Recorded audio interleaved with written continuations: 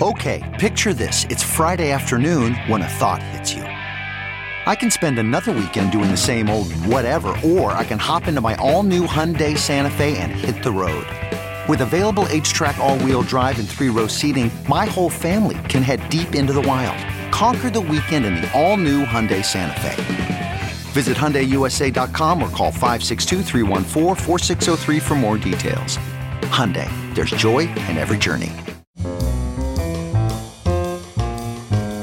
This is Merriam-Webster's Word of the Day podcast for Tuesday, January 15th.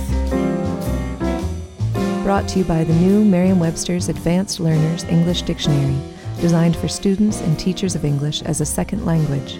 Learn more at learnersdictionary.com. The word of the day for January 15th is kanban, spelled K-A-N-B-A-N. Kanban is a noun that means a manufacturing strategy wherein parts are produced or delivered only as needed.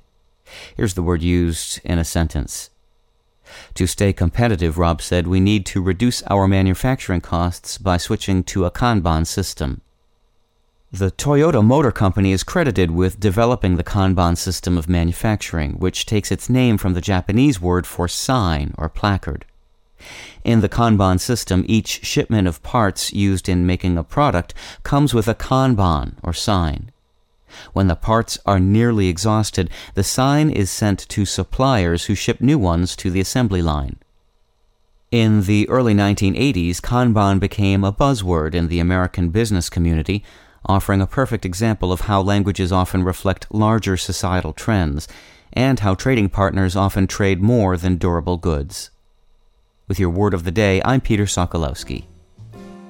Visit the all-new learnersdictionary.com, the ultimate online home for teachers and learners of English. A free online dictionary, audio pronunciations, custom study lists, and interactive exercises are available now at learnersdictionary.com.